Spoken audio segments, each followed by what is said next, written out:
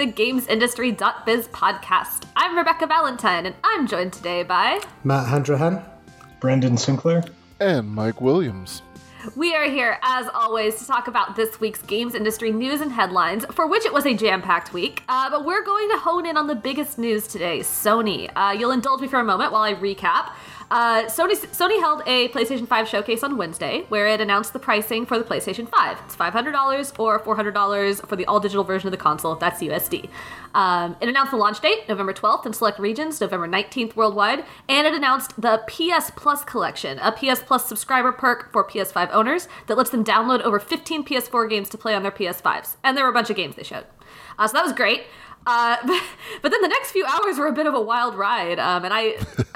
Matt and Brendan, I don't know how much you saw of this because I think you had logged off for the day at that point. But we just got a bunch more news from a ton of other different channels kind of all at once. A bunch of stuff that seemed like it should have been in that showcase. Jeff Keighley was just tweeting a bunch of stuff. He tweeted that pre-orders would open, quote, tomorrow, which would have been the 17th. And then a few minutes later, pre-orders just opened at basically every retailer anyway. And then Sony revealed that Demon's Souls, Miles Morales, Destruction All-Stars, Sackboy: A Big Adventure, and Astro's Playroom would all be available at launch. So those are their launch games. Some of those are going to be on PS4 too, but Demon's Souls and I think Destruction All-Stars are both PS5 exclusives. And incidentally, they both cost $70, indicating that Sony is also embracing that price increase for next-gen titles that Take-Two's been going after. So that was a lot, and it all kind of happened at once. It was worse because... It wasn't every retailer started at once. That actually would have been fine. It was Walmart went first.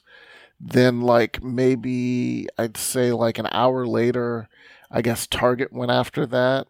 And then after that, GameStop went, but only in stores. And so it was basically over the course of the entire night, each retailer just decided, screw it. And put all of their pre-orders up, and it reminded me of trying to get the NES Classic a long time ago, which was an absolute nightmare. So I do want to talk about that, but I kind of want to go back through the timeline a little bit. Let's back way the heck up to the showcase. You all watched it. What was the vibe? Did Sony successfully sell us on next generation? Well, I think Sony... I think the big thing afterwards, but this does tie to it, I'm not trying to change the subject, was all of the games that seemed like they were going to be the PS5 exclusives. Some of them actually are going to be on PS4 anyway, and I don't think Sony sold the next generation, and the degree to which it did sell the next generation was diluted for me in the hours following, when I realised that actually the one game, Miles Morales, which I thought would actually sell the PS5 at launch, is going to be on PS4 too. So that kind of took... It's weird because I feel like as much as Xbox and Sony have been sort of trying to position themselves as opposite ends of next generation, completely different ways of looking, when you actually look at it now, they're basically doing exactly the same things as each other. But there really aren't very many exclusive games on PS5. There'll be a lot of crossover with PS4. Apparently Sony doesn't believe in generations the way they've been insisting that they have for so long. So I just feel like ultimately both companies have landed more or less in the same place, and I wasn't really expecting that. I was expecting Sony to be the company to convince me that you need to buy a new console in November. And personally, for me, it did not do that job. No. I did think Demon's Souls looked quite good. I thought that visually was maybe closer to a next gen, in this kind of in a similar way that Ratchet and Clank was when we saw that. That wasn't, I don't think that was in this last showcase, but it's been in previous ones. But I looked at that and I thought that looks like a next gen game. Okay. I remember when I was in the Slack, I asked for a few seconds if it was Elden Ring, because I was looking at it and I was thinking, Demon's Souls doesn't look this good. Pardon me, but Demon's Souls looks like ass. Why does this look so good? Yeah. It does! That was my point. Demon's Souls was probably the one game that okay, so this is next gen. Ratchet and Clank wasn't at this showcase, but also Ratchet and Clank, not visually, but technology-wise, you can be okay, so that can only be done on this new storage tech, jumping from place to place instantly. But yeah, Demon Souls was the one ringer for next gen, which is really weird because again, it's a remake of a PS3 game, and so it like that was kind of like, wow, this looks fantastic. But it's Demon Souls, and I mean, I liked Demon Souls. I have a copy sitting on my shelf of the original when it first came to PS3. So do we? But that was just, it was just very. But do we think that? I mean, why did they leave? I guess we had a good look at Ratchet and Clank before. That's why Ratchet and Clank wasn't there. But that really felt like that's the game. I mean, we've seen it before. I mean, I'll go to Rob Fye. Rob Fye actually wrote a piece for us today almost about this exact subject, and he said that. In the broader strokes of Sony's announcement event, you could see a glimpse of the launch plan they wish they had. The one laden with heavy-hitting software from the world-class studio lineup that is by far the company's strongest competitive advantage. But 2020 has been what it's been, and neither company's console launch has escaped unscathed. And he adds that the gaps are obvious, even if Sony's decision to play its cards close to its chest earlier in the process make it less clear what's missing. I actually think that kind of nails it for me. I think that's the feeling I got, that, you know, that God of War, you know, let's call it a reveal, but it was just Kratos grunting over a logo. So I'm not sure it really deserves that designation. There was a certain hint of, we kind of wish we could deliver more at this point, but, you know, it's 2020. I don't think that's like super unusual for console launches. I think that the interesting thing this time around is that I think, like Mike mentioned, it is like the experiential stuff that is what's going to be selling these systems. The no load times or quick game switching, things like that, and trailers aren't really going to get that across necessarily.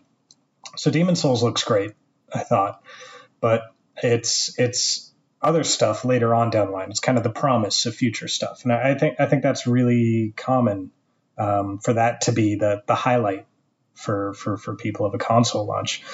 Like I remember interviewing gamers waiting outside a Best Buy in Aurora, Illinois for the PlayStation 2 the night before. And I asked them all, like, what's your game? You know, why are you buying this? And they were all saying Metal Gear Solid 2 and Gran Turismo. Or Gran Turismo, 3? 2? I can't remember. But the upcoming Gran Turismo game, which neither of those were at launch. They might not have been within a year of launch even. And when you're an early adopter buying these things, you're buying the future promise. You know, you're buying God of War Ragnarok. And you're buying it because you figure, like, okay, well, when God of War Ragnarok comes out, I don't think the hardware is going to be, you know, significantly cheaper. And that $100 or at most $200 extra that I'm paying for the couple of years use of this thing before that comes out is like, yeah, sure, that's worth it. Which I think maybe explains at least a little bit kind of one of the questions that was going around on Twitter afterwards, which is, why did they not announce their launch lineup during the showcase? I get why they didn't. So they showed the Demon Souls trailer, right? And they did not have a date at the end of that. And then it turned out Demon Souls is a launch exclusive. Well, maybe. That's a whole other question. But I was sort of wondering why they didn't have like a splash screen at the end that say, and these are the titles you can get at launch. Like, I get why they didn't put the date on it, because they didn't want to, you know, reveal the release date of the console before the end of the showcase. But it was weird they didn't have some kind of screen at the end to explain that. And I think that maybe what Brendan says is perhaps the reason, because it would sort of, I guess tip people off that, oh, I can't play all of this right away, right? Like, I can only play a couple things right away. Maybe it's better to wait. I'm going to say that because so Jim Ryan told the Washington Post that they had the price plan for a while, and all of this, but the entire showcase, the way the information trickled out afterwards and everything, really like they got key parts of the presentation, like the little card on Demon Souls saying it was also coming to PC. Like, those are fairly like major things to get wrong in a pre-recorded presentation, and the entire feeling that I got as the stuff was happening during and after the presentation was that they were coming in real hot, like on a whole thing. Because I honestly don't think the digital was probably that cheap. And then looking at the stocks, the cheaped from Cheap Ass Gamer was like, yeah, looking at our affiliate codes and what's coming in, like he like was saying there was only like 1% of stock of the digital edition, which means Sony is just putting it out there to get below a certain mental price point. Yeah. Also, to clarify what Mike was referring to earlier, the title card on Demon Souls during the showcase said it was coming to PS5 and PC, and everyone kind of jumped on them for that after the showcase, and because it wasn't actually a true exclusive in that regard. And then Sony kind of came back and tried to say, no, that was a mistake. No PC, which I think is absolute nonsense. That game is coming to PC. It won't come to PC at launch, but that game is coming to PC. I mean, I don't want to call the president of like PlayStation a liar or anything, but I'm fairly sure that it's not true that Sony decided on the price of those consoles a long time ago. I just don't buy that for a single second. The way that the industry has been, there's uncertainty all up and down and right across the board. It doesn't, and the way that both Microsoft and Sony have been, there has been the sense that which one's going to blink first has been pervasive, I think, over the last few months. And I just don't. I think on the one hand, you've got the production uncertainty created by lockdown. I talked to who makes the Medium? Bloober Team, maybe a month ago. And I was talking about, because the Medium's supposed to be a launch day title for the Xbox One. And this is kind of, 3-4 weeks ago. And the guy was I just genuinely have no idea if it can be done in time. Like that everything's so up in the air and everything's been so disrupted that you're even 8 weeks out, it's very, very difficult to know for sure exactly what's going to be done and at what point. And I can't really remember in the level of detail that would be required to know when, say, Sony launched the exact launch day titles for PS4, but it did feel a bit strange to me that they weren't willing to kind of just pin it down last week. But then, if you think about what actually was launch day for PS4, particularly first party, it wasn't that great. What was it, like Knack, Killzone, Resogun, maybe? I can't really remember many others. Yeah, overall, I think this launch lineup isn't amazing, but is actually better. Like, if I didn't have a PC, this launch lineup is better than the PS4's was for me. Like, game for game, if I were going to go through and buy games between, like, Demon Souls, Miles, and, like, AC Valhalla and Cyberpunk, like those are pretty good games to launch with our near. How do we feel about the price on the PS5? It seemed like pretty well within everyone's expectations, right? Yeah, I mean, I expected the disc version to match Xbox One X. I thought it would have been foolhardy of Sony to do anything else. And actually, I really like the price of the discless one. $399 seems like a very, for me, and I've said this on the podcast before, but I haven't bought a box game this entire generation. So that $399 for a very, very powerful new console actually seems like a pretty good deal to me. That's the sweet spot, I think, for next gen. Yeah, I was actually sort of pleasantly surprised by the price. I was bracing for it to be a little bit worse, but I guess Sony remembered what happened with the PlayStation 3, and good on them for learning their lesson. Once the Xbox came out with $499 for the top end, I figured Sony would slot on right there. I was only expecting $50 off for the disc model, for the digital model, but I think the Xbox Series S probably forced their hand a little bit. What about that Sony starting to edge into games being $70? I mean, I pretty much expect every single major publisher to be doing that within a year. I mean, I don't see anyone like sticking by 60 when all of their competitors are charging 70. Obviously, Microsoft is different because of Game Pass and just the way it looks at this stuff now. Even if they did announce like $70 for Halo Infinite, like it's just on Game Pass, isn't it? So they get a bit of a pass on that. But I just expect it to become the standard this generation. So I wasn't surprised particularly, but not that I'm pleased with the trend either, of course. Yeah, it seems kind of like a foregone conclusion to me. And I understand that like the cost of developing these games has escalated beyond the actual physical consumer cost, but I mean publishers have also been adding microtransactions and downloadable content and all these kind of additional revenue streams around the games to make up for that. And it's as someone that typically buys games with my own money, it does keep me from spending as much as I would when, even like in Canada here with the exchange rate, new Switch game or, Frontline other games is comes out to above $90. And that's, and just looking at a game and thinking, that's basically $100. Do I want to spend $100 on this game?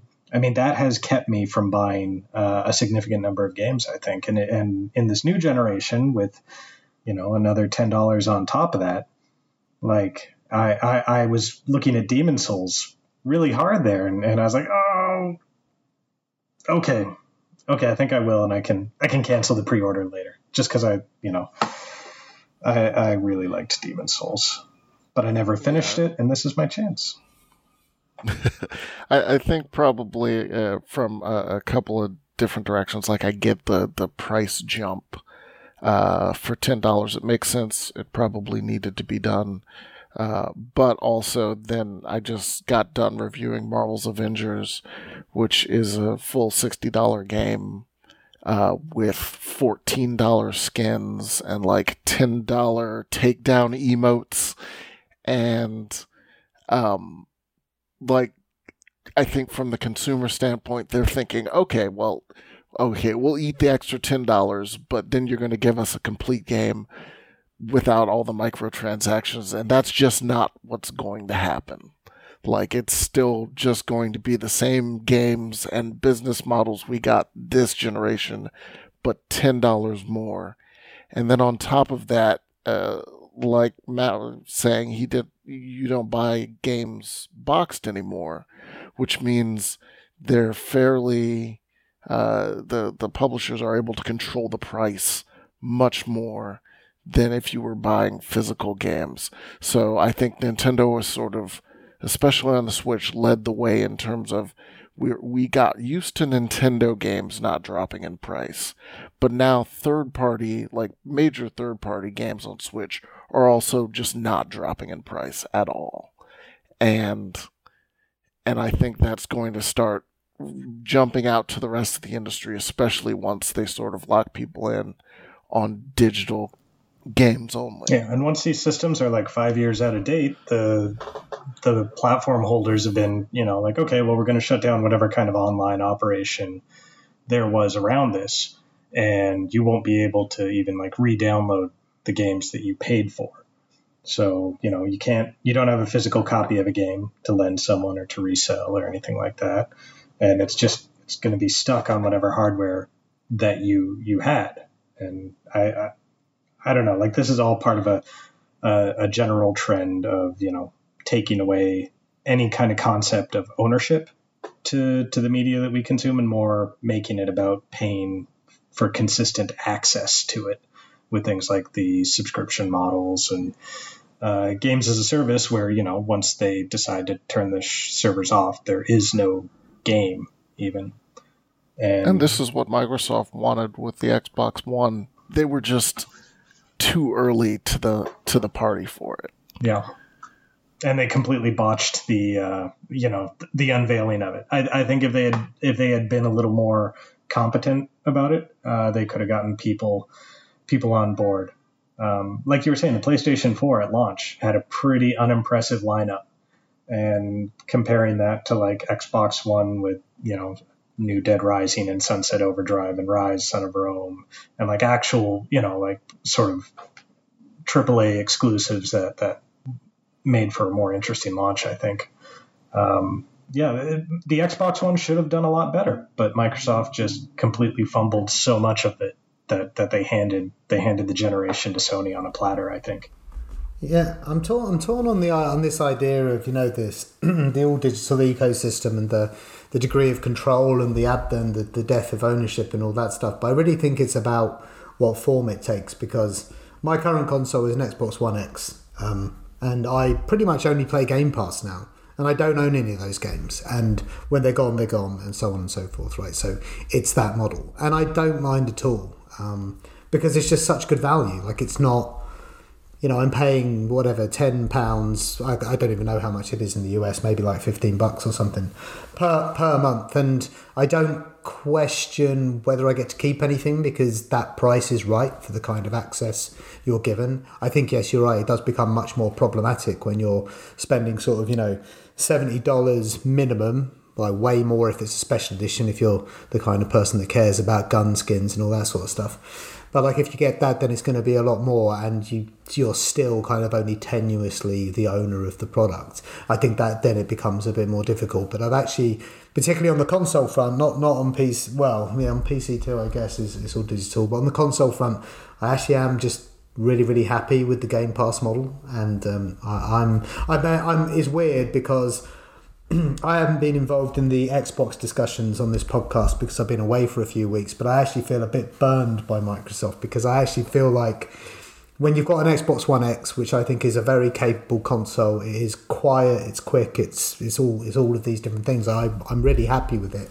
The Xbox One S does not feel like an upgrade, and the Xbox One X feels like too much of an upgrade. And I feel like I'm in this like weird wasteland created by Microsoft's own bad decisions for the last 7 years, where I don't really understand where to go now to stay with Xbox. I mean, what I should do is just stay with Xbox One X, but I know for a fact that they're going to stop supporting One X at some arbitrary point in the future and continue to support Xbox One S, even though they're basically as powerful as each other, just because that's their strategy. So I'm definitely all in on Game Pass despite the lack of ownership, but I'm mighty tempted by that discless PS4 just because that price point looks good to me, with or without the ownership part of it, I suppose. Yeah, well, see, and Microsoft is sort of better.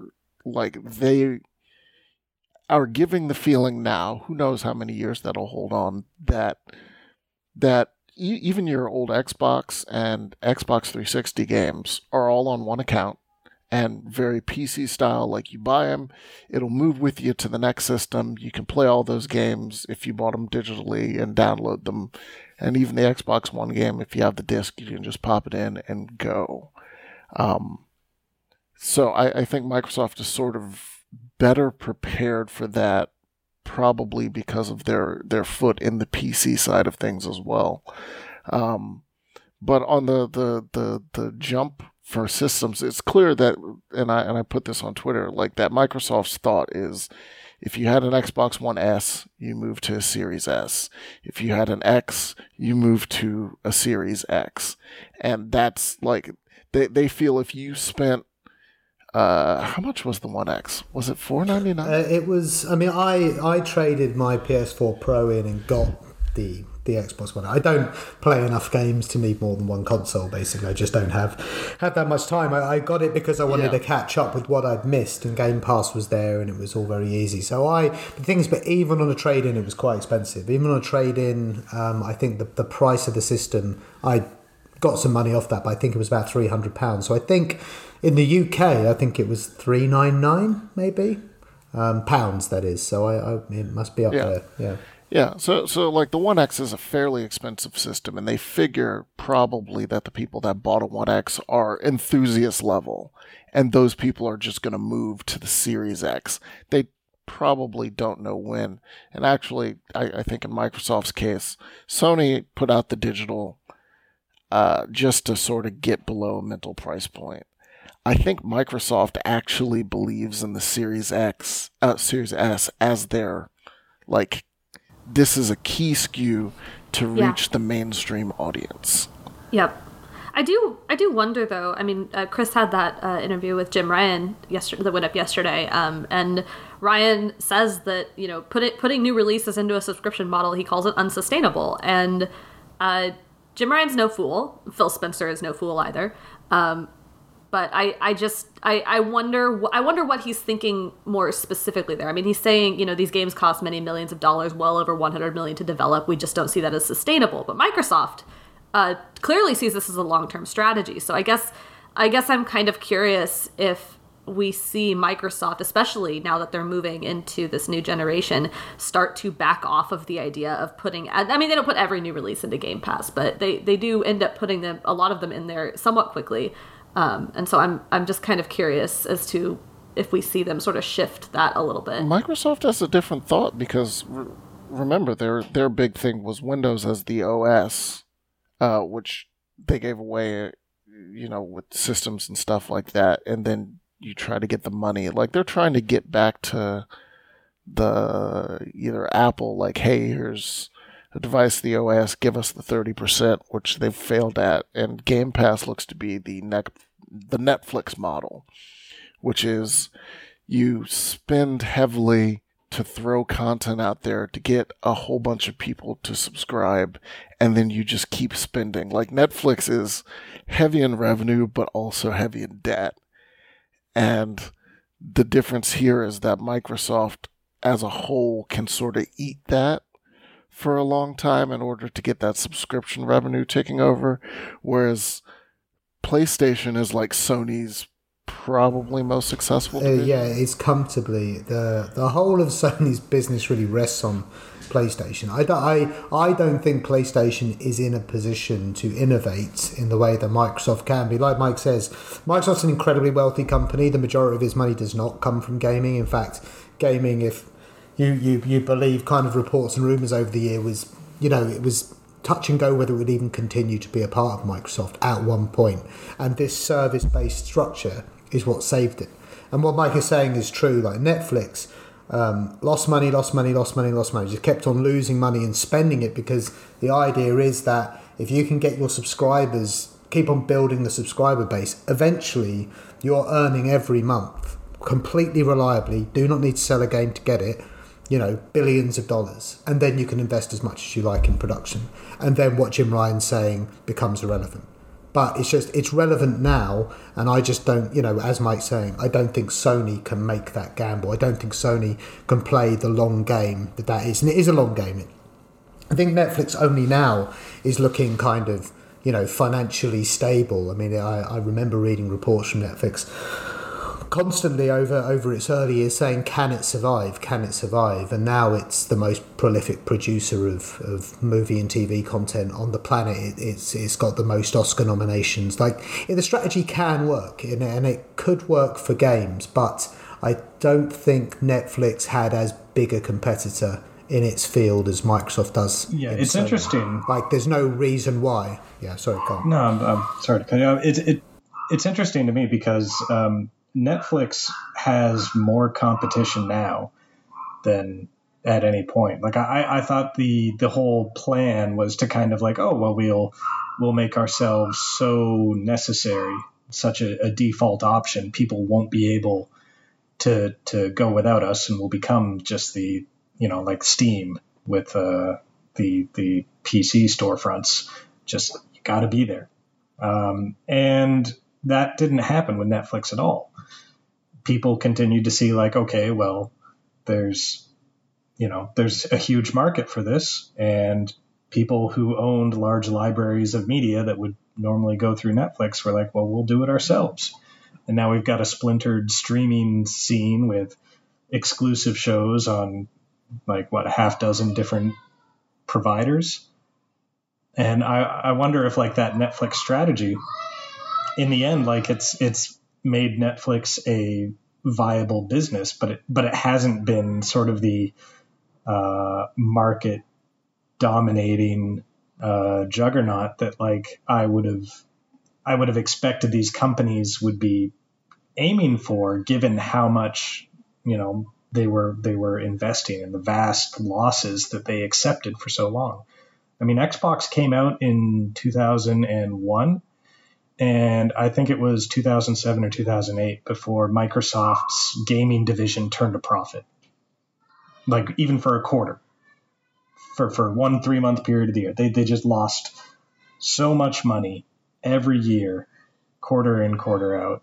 And to do all that, like they became a player in the console space, but to do all that and then to do it again now and then to still be looking at like, oh, well, yeah, we're still going toe to toe with Sony and Nintendo every year.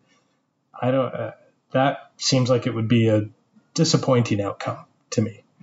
So, I don't want to go too overtime today, but I did want to kind of circle back at some point to what Mike was talking about at the very beginning of this, which was the whole pre-order situation, which was just an absolute mess. But weirdly, I feel like despite the it was as we described with all the retailers going live very quickly. But then if you remember. Like a week ago, maybe 2 weeks ago, I can't remember how long ago it was, Sony sent out emails to a bunch of its PSN people and said, hey, sign up with your PSN here for a chance to pre-order or something, like, you know, a PS5. And so a bunch of people signed up for this, and none of these people had received any communications at this point. So there were a lot of people standing around going, well, I signed up for that. Am I still going to be able to, you know, pre-order this console? And it turns out that's happening today. I think that's happening here in a couple hours. They're actually going to get like a special link to pre-order directly through Sony. So that will hopefully be a little bit smoother than the rest of this. But I actually think, despite the chaos and the weird miscommunication, I'm kind of wondering if this is going to go off better for Sony than it will for Microsoft, who has set like a very specific date and time when pre-orders will go live. Because we also saw, Mike, help me here. What was it? Is it the NVIDIA? What's the graphics thing? The NVIDIA GeForce RTX 3080. 3080, right. So we saw that go up for pre-orders yesterday, and a bunch of bots ate it up within like 4 minutes before anyone could get a hold of it. So I'm kind of wondering what the situation is going to be early next week when we all know exactly what date and time the pre-orders are for Xbox and all the bots show up to play. I think in two ways.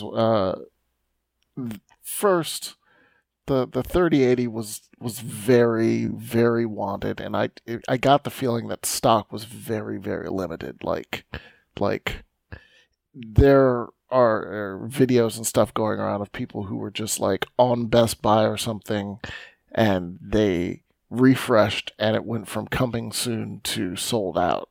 So I'm getting the fact that NVIDIA had to come out and be like, yeah, we're sorry for this, stock is very limited, gave me the feeling that this was just sort of an on-paper launch, not necessarily a full launch of everything. But I think Microsoft also will have a little bit more stock, but maybe less hype. I think it'll be easier. Because I also kind of assume they might have some kind of like bot protection as well in place. Yeah, and a lot of the stores will be ready. Because for each of the stores, when they went live, they weren't like selling out immediately. It was like over the course of 10 minutes or so. Like it took time for all of the PS5s to sell, as opposed to the 3080 where it was live and then it was gone like immediately. So I think perhaps having all the stores lined at the same time will actually be fine for Microsoft, because I need the systems for work. So I had to, as soon as it went live on this is why I know exactly when the stores went live, because I was like, all right, Walmart's live. Let's go try to get out there. And I was there for a good 10 minutes and like it was in my cart, and then I had issues. So then I was like, okay, Walmart didn't work out. It's sold out now. Let's move on to the next one. Here's Target. I did get one at Target. And then like probably 2 hours later, I got another one at Amazon, which was the retailer I actually wanted to pick the system up from. But in all of those cases, there was probably like a good 10, 15 minutes before the systems like from Wario64, who probably made a mint on affiliate money, saying, hey, this is available to pre-order at this store, to it being gone was like 10, 15 minutes, as opposed to the 3080, which was just gone immediately. And I think Microsoft will be in that. And the fact that they've given everyone a date, I think will also help. I also think pre-order stock is probably not going to be as big an issue as I think people make it out to be, right? Like, more pre-orders are going to go up between now and November, right? Like, that's how consoles work. I wasn't like super tuned in during the last console launch. Last console launch, you'd get like a few. I think there have been a few waves, like around Switch and certainly with the Nintendo micro consoles. Yeah, I guess I was around. Yeah, for the Switch. and the big box guys, like Walmart, will probably have a couple straggler units. I think Walmart even said that they're going to have an in-store allotment of consoles, but they're not going to have pre-orders for those. Like, people will just have to go and get them. So there will be more waves. Sony, after the Bloomberg report, has been a little cagey about how many PS5s that they're going to have. Yeah. So, It's an interesting... So we don't know exactly how many were pre-ordered or how many there are going to be. But yeah. Ultimately, I don't think it really matters that much, because just about everything sells out at launch. Like, Wii U's were hard to come by at launch. Everything.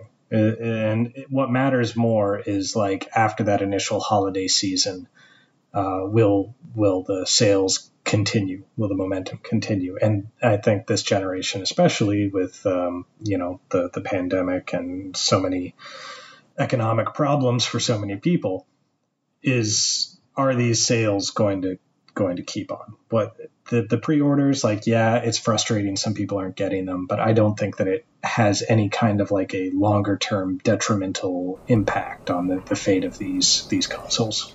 So do you think the all access offer from Microsoft is gonna prove to be in its advantage in that way? Because I mean, when we talked about, the price of this PS5 is good for the kind of the spec of the machine, and you would only expect $50, is $100, all that stuff. But it's not to say the $400 isn't much money, right? But the all access offer, which is, you get your console, you get access to Game Pass, and the whole thing for a 0% finance deal. I think it actually figures out to be cheaper if you do it, not even the same price, but actually cheaper.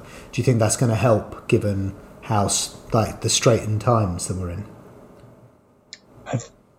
I think it's going to help, but it also terrifies me to think of how many people will miss their payments and have their credit rating absolutely ruined because they wanted a video game system for $300. Yeah, I will say I think that sort of to Brendan's point, I think this is a better option than sort of the options that I believe like GameStop has offered in the past. It seems like there's no like interest, there's no like extra bullshit tacked onto it. It's just the console costs this much money. It is over this many payments. Here you go. And I think that is better than other alternatives, and I am glad that if systems like that are going to exist, Microsoft appears to have the best one. Yeah, and it's actually cheaper once you add in the fact that the All Access gives you Game Pass Ultimate. Yeah, it's less money if you do that. So it's actually cheaper than buying the console up front and paying all those monthly installments of Game Pass Ultimate. I mean, the thing is, like, I know what you're saying, Brendan. If you default on your payments, it can ruin your credit rating, but I'm impressed with it because it's genuinely has never existed before. Like, no one's ever tried to make it this simple, and I suppose that's a double-edged sword.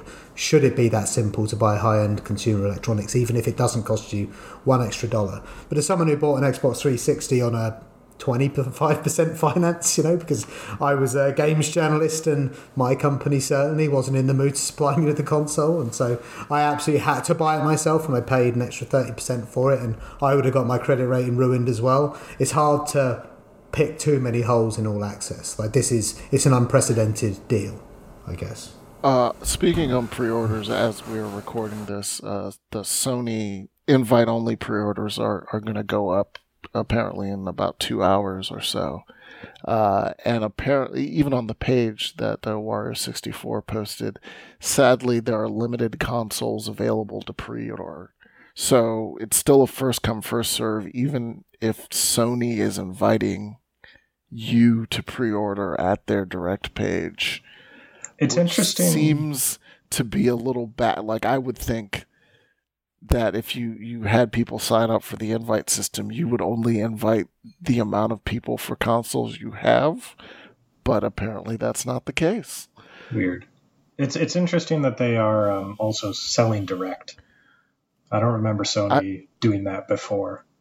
They should, and I remember at the PS4 talking to their PR, because every outlet tends to get one console, and we need them to do the job. But the worst part is trying to do, especially at launch, this scrum rush to get a pre-order in, just to be prepared to review their games.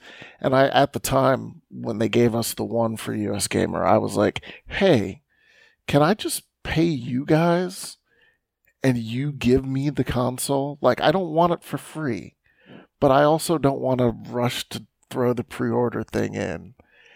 And this seems to be at least somewhere in that direction, even if it doesn't perhaps help us journalists. Like, yes, please sell your stuff direct. It's easier for the. Yeah, I think they started doing it in about a year ago, didn't they? Sony selling PlayStation stuff direct. Yeah. They did have the PlayStation store, like a physical retail store once upon a time. So there was that, but it just seems like something more platform holders should do. Nintendo does it, right? Yeah. Do they have an online version? I think they have the physical Nintendo stores, but I don't know if they have an online version. I actually don't think they do, because I could go look this up right now, so I'm not just spewing inaccurate information. But if I remember correctly, if you go to buy a Nintendo Switch on their website, then it directs you to a retailer. I'm doing it right now. Yeah, because there's like the Nintendo shop online where you can buy the exclusive Splatoon, Mario anniversary kind of stuff, right? And I thought they sold amiibos and Switches and all that through their games. No? If you go and buy a Nintendo Switch, it automatically takes you to... actually, it has a Nintendo button. Nope, I just clicked on it. Nintendo Switch with gray Joy-Con. It directs you to a page where it tries to get you to find one online at Target, Best Buy, GameStop, or the Pokemon Center. I don't think there's a Pokemon Center near me, but thanks, Nintendo. So yeah, it doesn't look like you can buy them directly from Nintendo online. So I'm interested because I haven't been on this podcast in a few weeks, and that's when the Xbox stuff was. But now we've got like all 4 console models, prices, purchasing options, everything out there. Like which of the 4 options seems most appealing to each of us? Because I feel like we've got sort of a reasonable spread of circumstances and tastes and stuff. I mean, I know, Mike, you're buying them all because of journalism, but without that, which of these 4 things do you think you would plump for? Even without that, I was always an early adopter, and I'm always the high-end model guy. So I would always have been the Series X and the PS5 as soon as I could afford them, which was always the guess. So before, I think when PS3 and 360 came out, I was working at GameStop at the time, so I pre-ordered them internally. Like, we got the code in, and I pre-ordered it before even the customer could realize that it was a thing they could pre-order. So I've always been on that tip. So for me, it's always just pay as much. We'll figure out how to afford it once the boxes are in my hand. Yeah. Well, Brendan, you've already pre-ordered your PS5, right? So I guess that's your card. Yeah. So I've historically been a lot like Mike, and I went with the PS5 disc edition this time because I still like physical media and have romantic notions of ownership and nostalgia for that. I did not get a Series X though, or a Series S. I have no plans to get one anytime soon because I have an Xbox One X, and with the the Game Pass and everything being cross-gen for the start of it, and Microsoft not really having any compelling first-party games, that seems like not a good investment to spend that much on things. So I went with the PS5, and even that feels like a horrible splurge for me. Rebecca, where are you? What are you thinking? I am a terrible person to gauge trends on in this regard because I am so wildly outside the norm here. I think I'm a journalist who has a vested interest in playing a lot of video games and covering them, but for various personal reasons, I have not, except for with the exception of Nintendo, I have not ever owned a new Sony or Microsoft console at launch, or hardly at all during the time when they were current. I very briefly owned a PS4 over this last generation, but it belonged to the person I was living with at the time, not me. So it was never really mine. So I have no history of I don't have a back catalog sitting around that I want to bring forward. And I'm used to not being able to play console exclusives. It's just normal for me. That said, I've wanted a next-gen console for a while, and I figured I thought I was going to get a PS4 or an Xbox One, but I decided I'd sit around and wait since I knew the next-gen was coming up. And I was sort of planning on getting one this year, but then COVID hit, and everybody kind of had everything hurt for a while, and it didn't seem like it was in the cards in terms of affordability. But honestly, I think I'm gonna pre-order a Series S next week because it is just cheap enough that I have the savings and I can justify this is a reasonable amount of money to pay for a thing that will both help me do my job but will also be an enjoyable thing for me to have. And it's honestly the combination with Game Pass, right? I don't care about physical discs, so that's not a big deal for me. But having Game Pass is a big deal, and I know there's a lot of games on PS5 that will be exclusives that I'm going to miss out on that I will be a little bit bummed about. Demon's Souls looks great. I would totally play Demon's Souls. There's some stuff down the line that I'm sure will be absolutely wonderful that I would love to play, but I'm used to kind of missing out on those things anyway, and the amount of games I will get with Game Pass for no money at all instead of having to pay $70 every time a new title comes out is just wild. And I know myself well enough to know that, Spider-Man's going to come out, and I would love to play Spider-Man. It would look so good. But I am going to stop thinking about Spider-Man the second I trip into a game on Game Pass that I really, really love that I didn't know existed before. And the amount of personal fulfillment I will get from that will outweigh everything. Plus, so yeah, I'm going to get a Series S, I think. Plus for Reb, eventually they'll do a Switch Pro or upgraded model, and I know you're ready for that.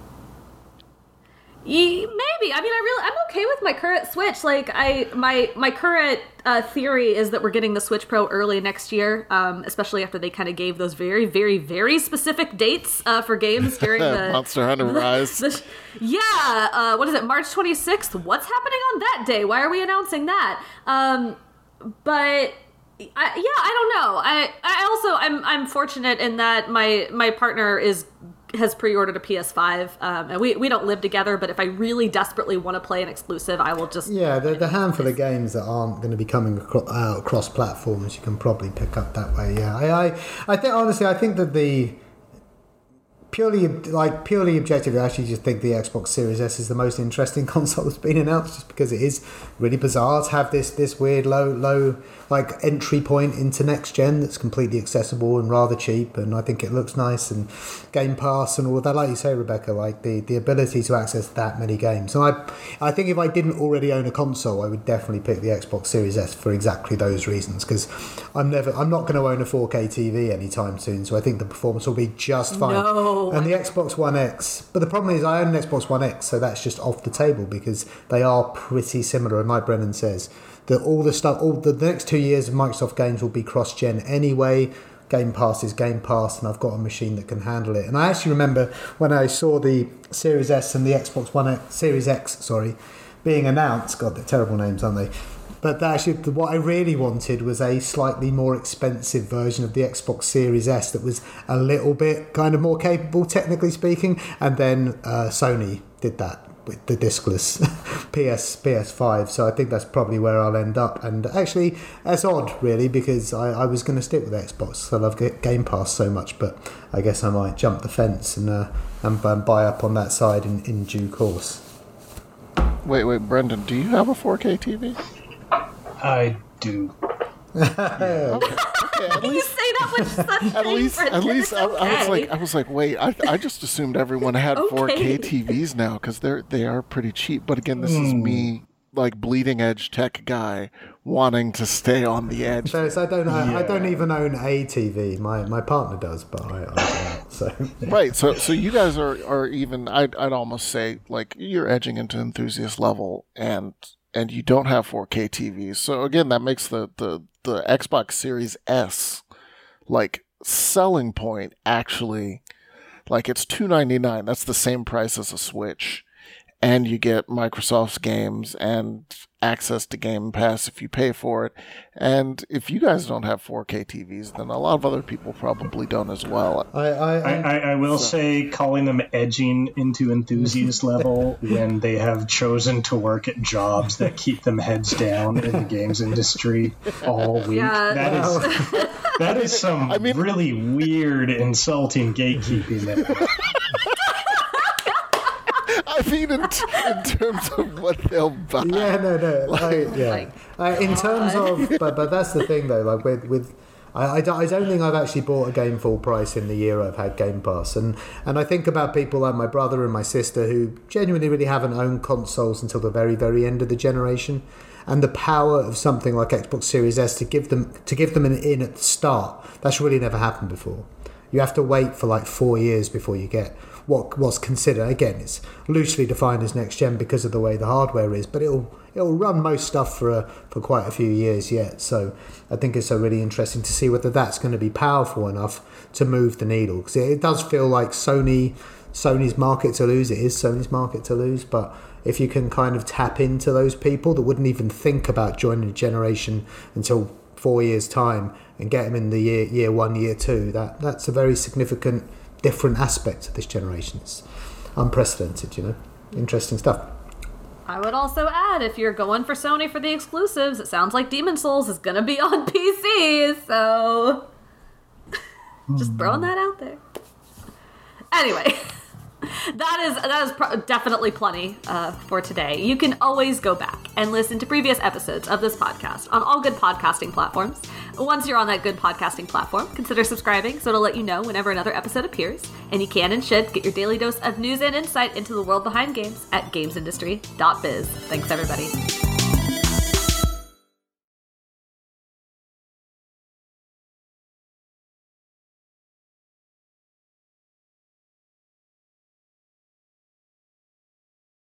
Why am I like this? Why do I buy this stuff at launch? And I realized like the Sega Dreamcast was the first system that I bought at launch. And that was such a like financial outlay for me in college to get that system, and then Soul Calibur and Power Stone and House of the Dead 2 and Sonic Adventure. And it was just all so brilliant and awesome, and I loved every moment of it and everything about it, and I've been chasing that high ever since. It is a sickness.